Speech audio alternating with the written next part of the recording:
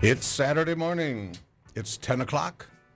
This is the Wie Financial Hour. I'm Steve Van Wie. And I'm Adam Van Wie. And we are here, as usual, alive and well. And on this beautiful Saturday morning, it looks like it's going to be an even more beautiful Saturday afternoon. I like these days when it's got a little chill in the air, and then in the afternoon that kind of goes away. And if anybody had occasion to be outside last night in the later hours or early this morning, like if you're walking a dog, that moon last night was really something. It was a full one and a big one. It was absolutely beautiful. And my azaleas are starting to pop, and can tell things are about to happen, which is good because we've got a golf tournament here in not too many more days. It'd be nice to have it in the 70s for the crowd and so on. But anyway, let's get back to business here. All you regulars, thanks for always being there. We depend on you. We'll keep this going as long as we can with a little help from our friends. And for the people who are new, whether by accident or on purpose, then try to stick around for the whole hour. There can't be a week that would be boring because the topic is money, and there's no one in the world who isn't touched by the topic. So that said, you always learn a little something. There's some very strange things that happened this week and some very normal things that happened this week. And we'll get to that as time goes on, and we will, of course, have a trivia question right after the break. And you just never know how things are going to go here. So hopefully, if you want to talk about anything that we're not talking about right at the moment, pick up the phone, dial 904-222-8255. And callers always get the nod immediately on this show. It's been that way now for 9 years and change as we move along into our 10th year on air.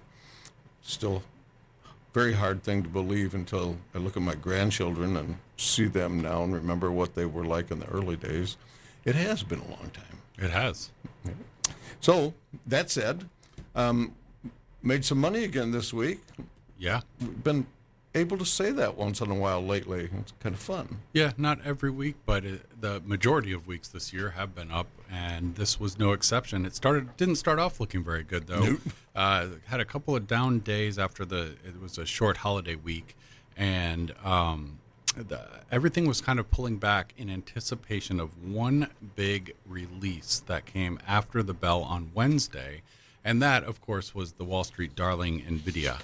And a miss by them could have signaled that maybe this AI thing is overblown, and the market may have gotten a little bit ahead of itself, and it would just not have been real great, especially for the NASDAQ. But a beat pretty much would put the stamp of approval on this recent rally you've seen in tech, and sort of signal that AI-driven computing is here to stay, and it's a real thing, and it's a real rally. And they didn't just eke it out either. They did not. They really crushed it. They beat almost every estimate. And, I didn't bring the numbers, but I know you know. What was their year-over-year improvement in profit? A year ago, in the quarter just ended, they made a profit just over $1 billion. This year in the same quarter, they made a profit just over $12 billion.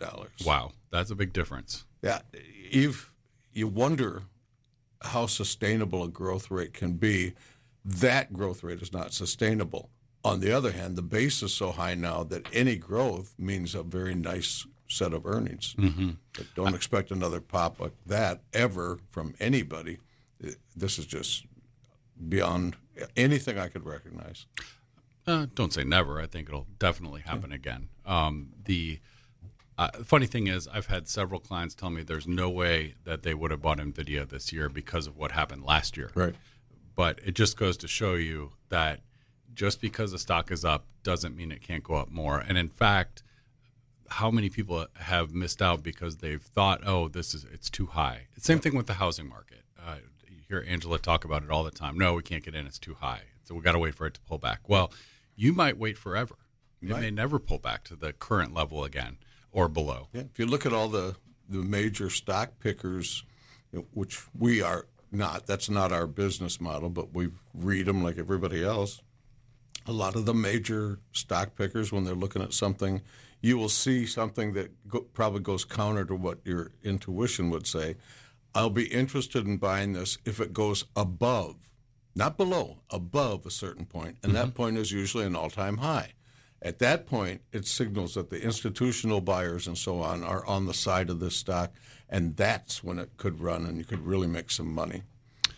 This jumping ahead a little bit, but a very good example of that would be Japan this week. Sitting right here. Yep. Nikkei 225, right there. Japan, interestingly enough, hit a new all-time high this week. It was a rally of just 2% over the week, so it wasn't anything crazy, but they hit a new all-time high. That previous all-time high was set in December of 1989.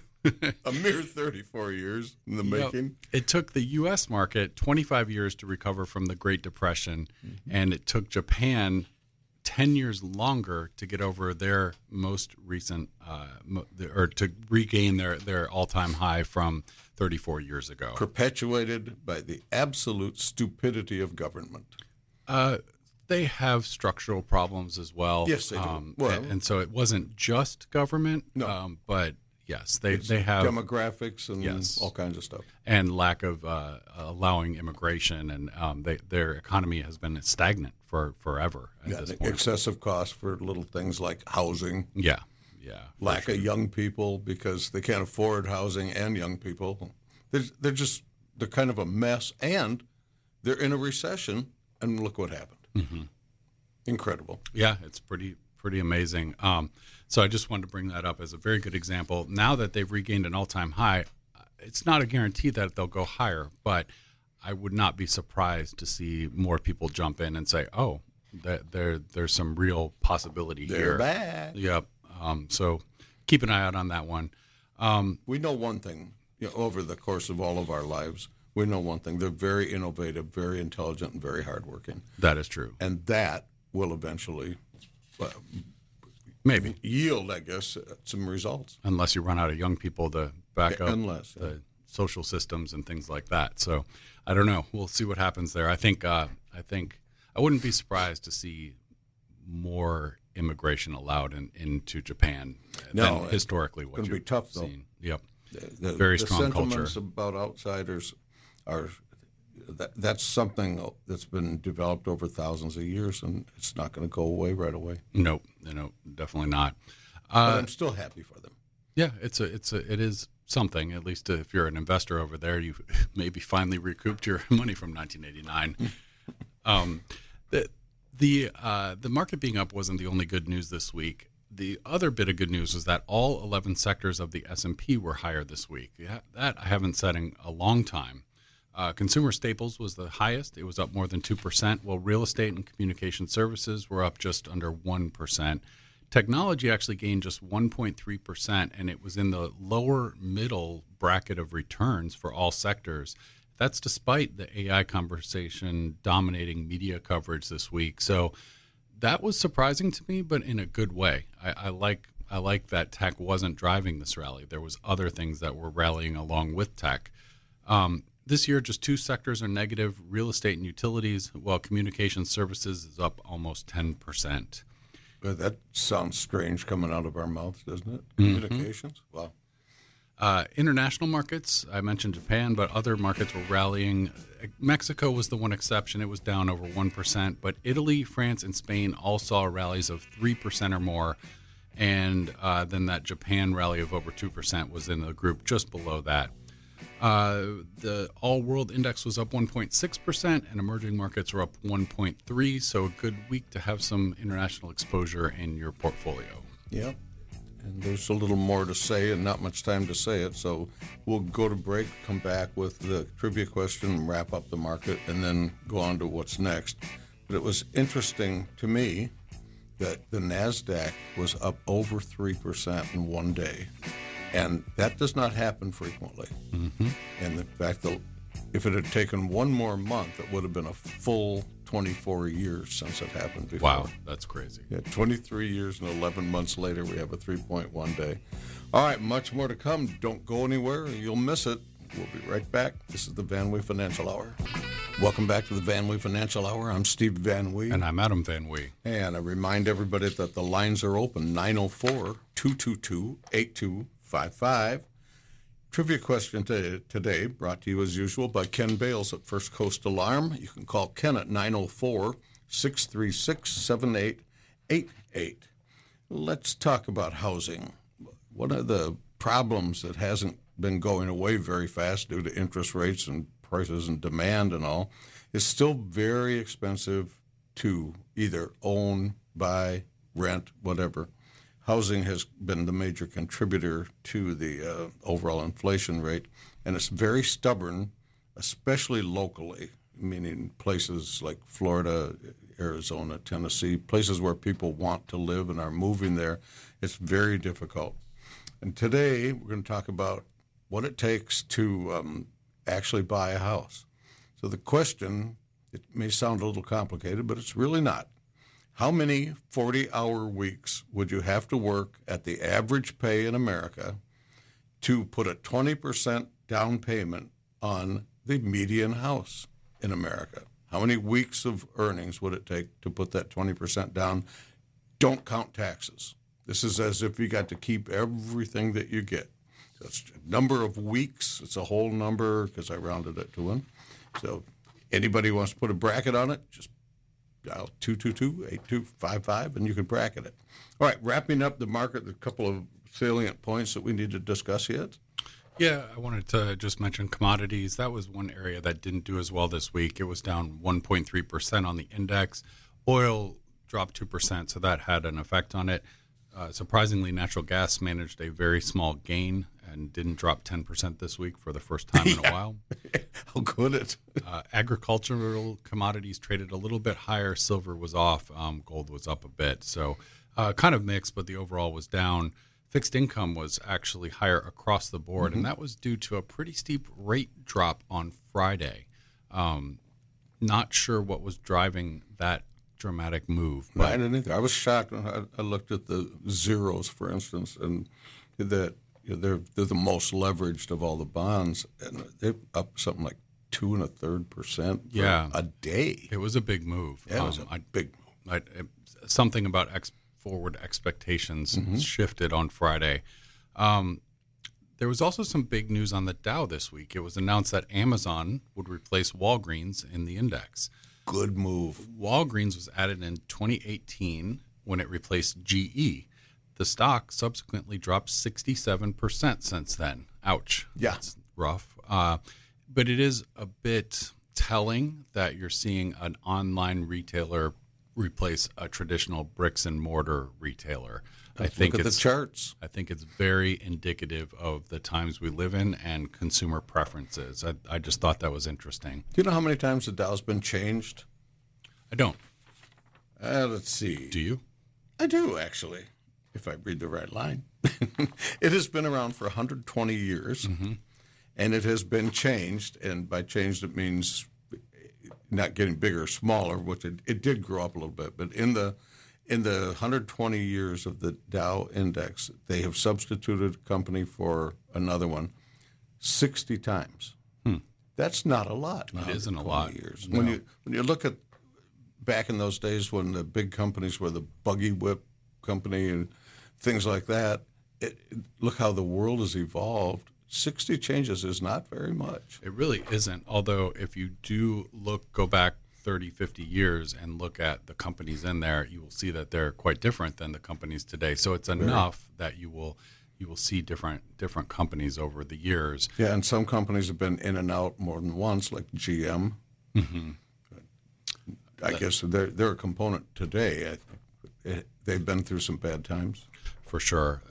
So it's not a great index in my opinion, but it is the one that everyone looks at and kind of goes by. I personally would rather see the S&P replace it as the premier index, but that's not up to me. No. And for those people who own the diamonds, the actual representation of the Dow, you're probably going to have a little more fun this year than last year based on expectations for Amazon. Yeah, that's true. The the Dow has lagged, but it also was down a lot less in 2022. So there is that. Lastly, with NVIDIA releasing earnings this week, that sort of marks the unofficial end of earnings season. It used to be Walmart the day before, but NVIDIA's gotten so big that you can't ignore them anymore. And they're the day after Did you see what the CEO's Walmart. net worth I did not. changed? I won't get this number right, but it was something like $168 billion he made on Thursday. Wow. That's ludicrous. I could live on that. Do what Bezos did. Move to Florida and sell. Earnings season pretty much done for the fourth quarter of 2023, and 71% of companies beat their earning forecasts and 64% beat on revenue forecasts. Those are both numbers that are well above historical averages. So all in all, a very good earnings season. The one sort of asterisk on that would be forward guidance. There was a significant amount more of companies that lowered forward guidance than raised. And that is mildly concerning that so many companies are sort of downbeat about 2024. Now, is that real or not? Because as we've been saying, it's really tough to predict anything right now. But when you're seeing a significant percentage towards negative revisions, that, one or two, maybe it's off, but when you're seeing like 6-7% higher, that's significant. So something to keep an eye on. The regulation FD, the SEC, it really precludes a CEO from being exuberant, whether it's rational or not, and they will really come down on these people if they sort of goad people into thinking, oh, this stock is definitely a buy based on what they think is going to happen next year, or next week, or next month. So they're very cautious. Yeah, but you don't see numbers that high every quarter. You see a lot of quarters where it's flat or slightly up, and this one was overwhelmingly negative. So I think it's significant. I do think that companies see some turmoil ahead. It's worth a look, no doubt about it. Mm-hmm. Now, they're not always right, and things change quickly. The experts have been predicting a recession for 3 years now. That hasn't really materialized. And they will eventually be right. Yeah, someday. They call economics the dismal science, and say the economists correctly predicted 12 out of the last 5 recessions. Mm-hmm. And by God, when they do, the economists and the newsletter writers, when they do, they're going to let you know about it. For sure. Mm-hmm. Harry Dent still says crash of a lifetime, 2024. Also 2023, 2022, 2021, on and on and on. Right. I tell people all the time, Google Harry Dent market crash and put in any year you want to put in, and all the stories will pop up. But don't take this stuff too seriously. You'd be far better off taking your advice from this radio show that says don't do stupid things.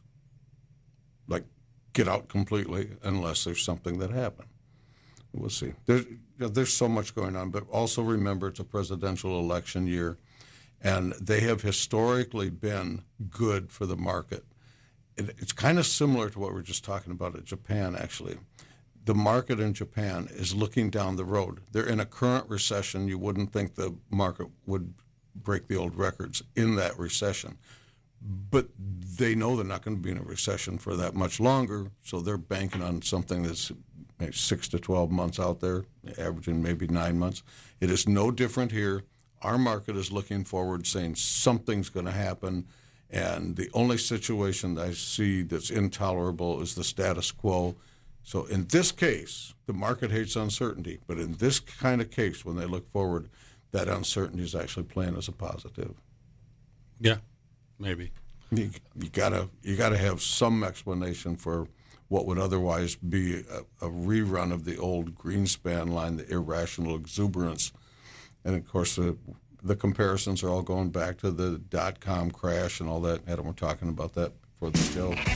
And that is virtually 100% irrelevant today. That timing was totally different than anything anyone had ever seen. With the invention of Everybody's got the internet. Everybody's an investor at home, thanks to Schwab, things like that. And the humongous amount of venture capital that was being thrown at these dot-coms that never made any money. The difference between today's NASDAQ and the NASDAQ of 2000 when it crashed is that the NASDAQ earnings now are spectacular. Yep. You also have to remember that stock market earnings for the last 3 or 4 years have not been very good.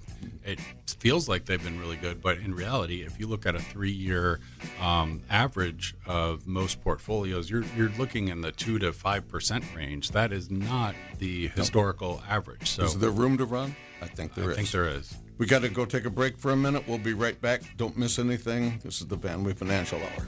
Welcome back to the Wie Financial Hour. I'm Steve Van Wie. And I'm Adam Van Wie. Once again, lines are open, 904-222-8255.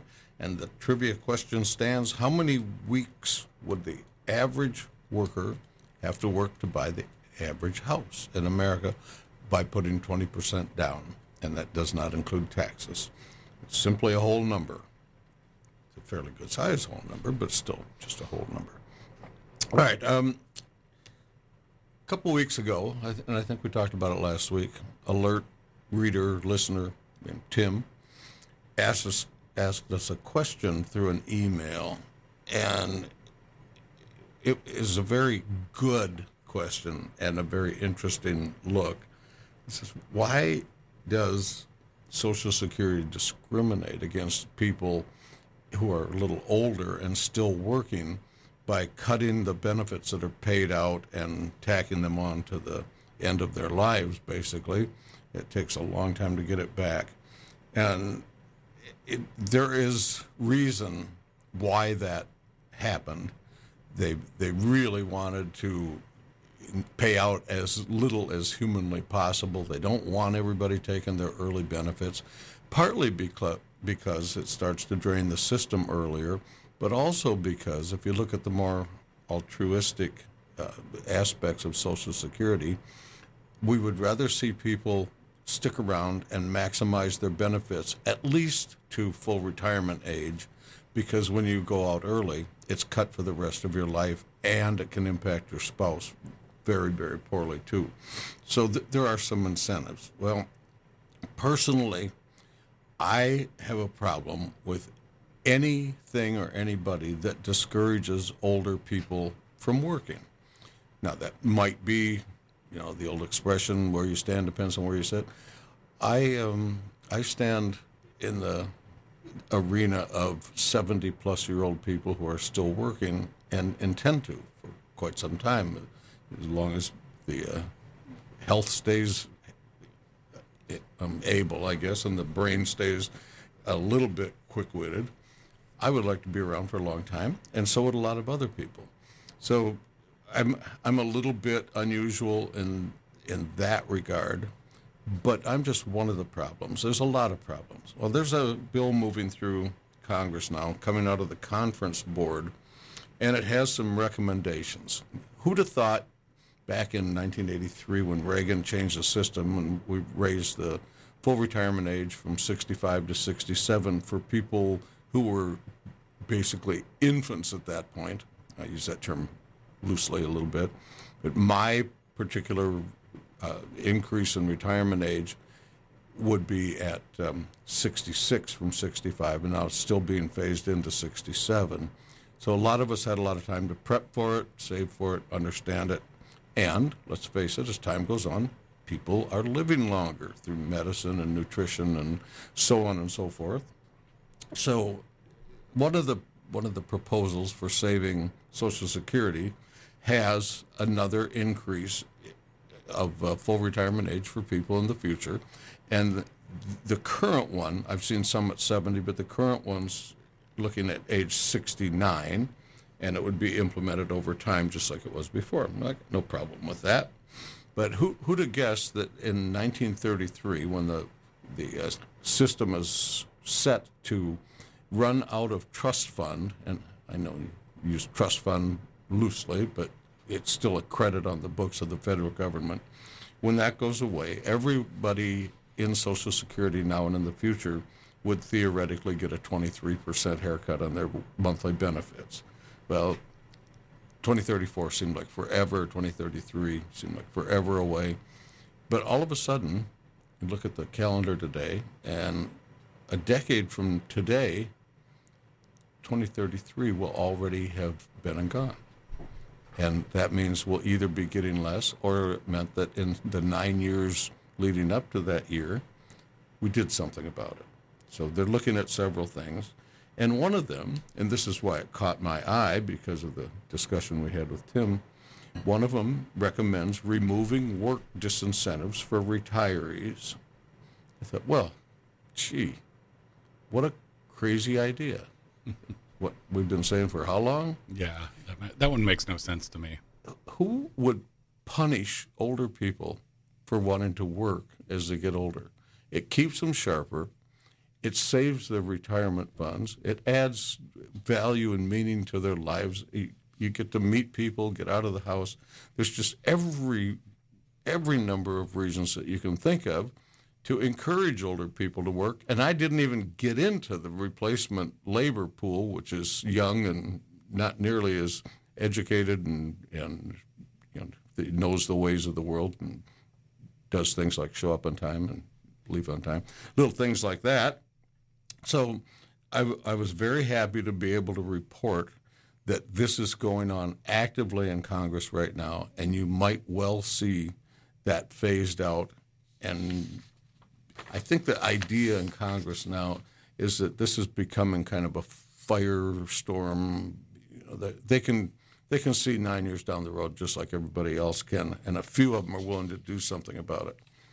So then that got me into doing some other stuff, looking around, and there are a lot of changes that have been made so far in retirement plans and retirement planning. And much of that was stimulated by COVID-19. Now, your thoughts on COVID-19, mine may differ. I don't know. I personally think they did it on purpose, but that's not what I'm here to talk about today. But it resulted in the CARES Act, and it resulted in Secure Act 1.0, and then later by the Secure Act 2.0. So there have been some changes, and a lot of them were good. Some are a little bit mixed, but there's some catches in there too that you might want to know about. So I was looking at various things and how the changes recently can be applied to your benefit and in the future. And I already mentioned the retirement age going from 65 to 67. If you're collecting right now, you don't have to worry about it going any higher than that. That's not how you implement these things. You do it for people who are nowhere near retirement age yet and phase it in. So that one's a done deal. As far as I'm concerned, it will not happen. The other done deal, and Adam and I talk about this a lot on air, we do not think that there is an elected official in this country who will allow that 23% haircut to take place. The only thing quicker than being unelected, if you allow people to get their benefits cut, would be to try to cut their benefits. Oh, forget it. You would be gone. Maybe tarred and feathered. But you can't. It works against itself because you're not supposed to talk about it, but you're supposed to do it. Now, this is a tough position for any elected official, I think, and that's really not what I'm here to talk about today either, just the necessity of getting it done. So let's say we further raise the full retirement age. Okay, that's a good step. There are many more, but let's see what's already happened. In Secure 1 and 2, the required minimum distribution age, RMD age, it was raised from its inexplicable 70 and a half. Somebody, you can see the smoky room that developed that one, can't you? People slapping each other around 70, 71, whatever. 70 and a half? Such a weird rule. And very difficult to administer. Well, good. They changed it to 72, even, and then subsequently even further from 2.0 to 73. I missed the cut on that one, darn it. But then there'll be another increase in, 10 years, I think they're phased in. So younger people like Adam will be able to go even longer. And all that means is that you don't have to do it until then. It doesn't mean you can't do it. If you're 59 and a half and want money out of your IRA, go ahead and take it. You'll be taxed, but you will not be penalized. So a lot of people are living on other things, and a lot of people are working, and they don't really need it yet, so they don't want to take it yet because that makes it taxable to them. So already we're up to 73, and that's a good thing. So another thing that was happening, as one turned 70 and a half under the old rules, you could no longer contribute to your IRA. I always wondered why that stupid rule was in place, too. To me, it's the same thing as asking them not to work. You can't work and you can't save? Mm-hmm. Really, people? You got to be crazy. Which is funny because they made an exception for 401ks. We're going to the phones for a moment. Good morning, Marshall. Good morning, gentlemen. How are you? Well, I thought I would try a shot at the trivia. Good. About 52 weeks. That's a pretty good guess, but it's low, unfortunately. Okay. I would hope it wouldn't be, but it is. Another thought I had that was very interesting. What if the taxes that are collected on Social Security income was directly put into the trust fund? It is. The trust fund is funded three ways. Okay. Payroll taxes, the mandatory FICA withholding goes directly into the fund. It also, all of the income tax that is applied because of benefits is also credited to the fund. Well, good. And the third one, most people don't know these things. The third one is once in a while Congress makes a change to the plan. For instance, when they added disability to it. Then they actuarially will say the fund is now short this amount of money of being able to do that, and then they will make a lump sum contribution to the Social Security plan to do exactly that. So those are the three routine sources of funding for Social Security right now. And you hear the music playing. Can I put you on hold and pick this up right after the break? I'll listen. I'll listen on the air. Thank you. All right, thanks.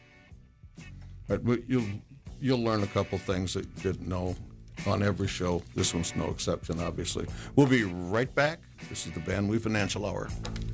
Welcome back to the Wie Financial Hour. I'm Steve Van Wie. And I'm Adam Van Wie. And we've been talking, by the way, the lines are open, 904-222-8255.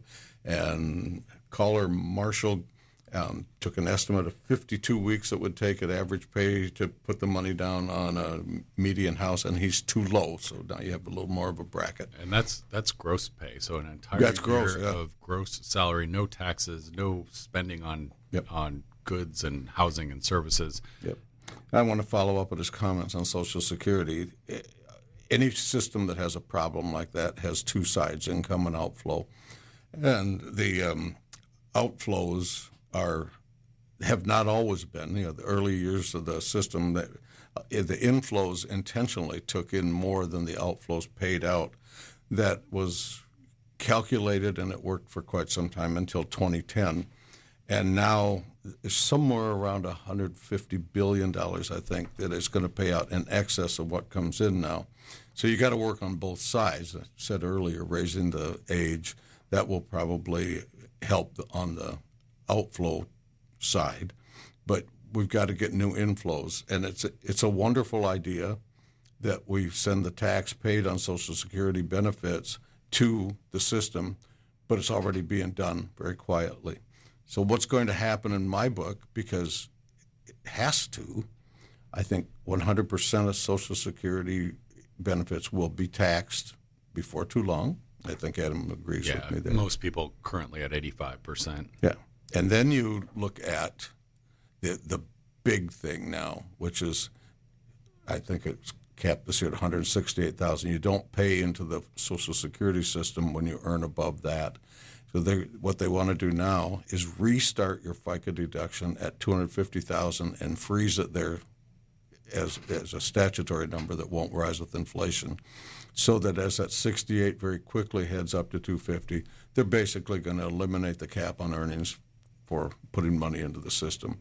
And that's just another way in which the idiots want to tax the rich and think it's going to solve everything. But they do need revenue, And one of the reasons that they're considering lifting the penalty on older people working is that when more people are working, you get more revenue in the system. Duh.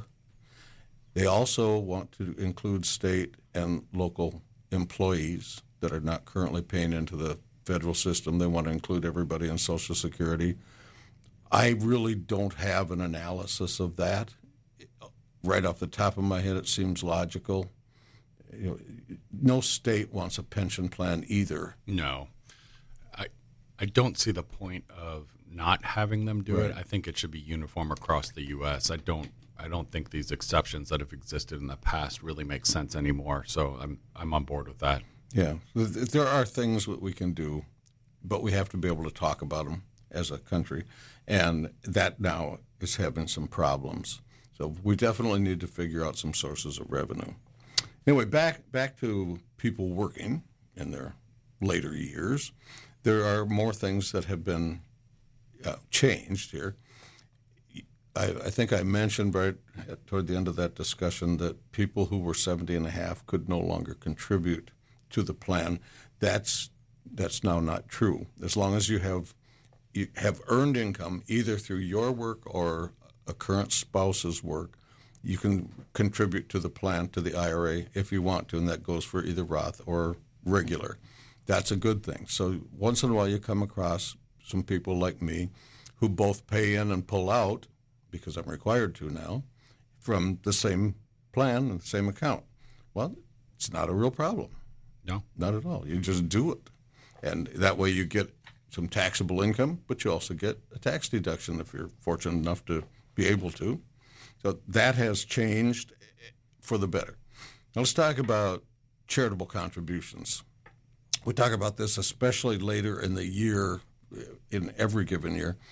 The QCD, the Qualified Charitable Distribution, came about because of the tax law changes in 2017 that took place in 2018. And under the TCJA, the standard deduction was raised rather dramatically, and the hope was that a lot of people who were previously itemizing would not do so anymore. Well, that part worked. A whole bunch of people don't itemize anymore. In fact, it's kind of unusual when we meet someone who does. Yeah, and even some people who could don't. Yeah, you get an extra 500,000 deduction, and you have to go through all that with your taxes. It's a lot of work. It is a lot of record keeping. Yeah, and especially with donations, they want you to take pictures and itemize and get real values, and it can really be a lot of work, and it's not necessarily worth your time. I consider that system an improvement. Oh, absolutely. Fairly substantial one. But what happened then? There was a fear among charities that, if people aren't going to get a direct deduction for their donations are going to dry up. That's exactly what they said about Reagan when he cut the top rate from whatever 70 or whatever to 28. Guess what? Contributions went up. Because deep down inside, Americans are very charitable people. Mm-hmm. The more money they have in their pocket, the more likely they're going to give money to a charity. So the same thinking has always been around, but somebody actually did something about it this time. They invented the QCD. And under the QCD, someone who's 70 and a half is able to write a check from the IRA to the charity directly. Can't pass through your hands, can't have your name on it. Your custodian writes a check. And then all you have to do is make sure it gets there, and they send you a receipt for it. Thank you for your donation, whatever. That does not then show up on your income tax form. It's not taxable. It's not deductible. It's just not important. And that has been a real godsend for some people. But there are some catches in that. As the required minimum age went up from 70 and a half to 72 and then 73, and in the future beyond that, they still allow the QCD if you're 70 and a half. Not until, but they do allow it. There's a catch. Someone like me who is of that age and is still working and contributing, you have to take all of your over age 70 and a half contributions into account as you're going to pay out a QCD. So let's say you put in $7,000 three times. is $21,000. Now you want to do a $10,000 qualified charitable distribution. None of it is qualified because you've got $21,000 you got to use up before that. So you do two of them, you're still only at $20,000. Then if you contribute again, you're up to another $8,000. So you have to make sure that you have paid out money that is actually going to be qualified, and that's up to you and your advisor to figure out. There are some fixes for it. In my case, I'm married and my wife has an IRA, and we're both of that age. So we simply write the QCDs out of her account because every individual is an individual when it comes to IRAs. Other than that, I would not be allowed to do this, and that's something that almost no one knows. There's another thing they did recently, and that involves retirement annuities. We have complained for years that why would you buy an annuity in a qualified retirement account? And there's two schools of thought on that, and in fact, they're so ingrained in people that an annuity is an annuity and it lasts forever, that there are actually more annuities purchased inside of IRAs than outside. And I'm not sure how many people know that either. So what happens when you get to the point in an annuity where you annuitize it? That simply means you turn that lump sum into a series of payments over time. Well, in the case of an IRA annuity, those satisfy your RMD. And strangely enough, they're usually more than you need because the basis of an annuity says, we're going to pay you out a number that's bigger than 4. Yeah, we made it up, but we're going to say maybe it's 6 or 8% forever and ever. And what happens then? You get that check, and it's more because of in the early years of retirement and RMDs, the number is going to be 3, 4, 5%, and most annuity payments are bigger, and therefore that gets lost. Well, there's been a technical correction. It's no longer lost. So if somebody has an IRA annuity as well as a traditional IRA, stocks and bonds and such,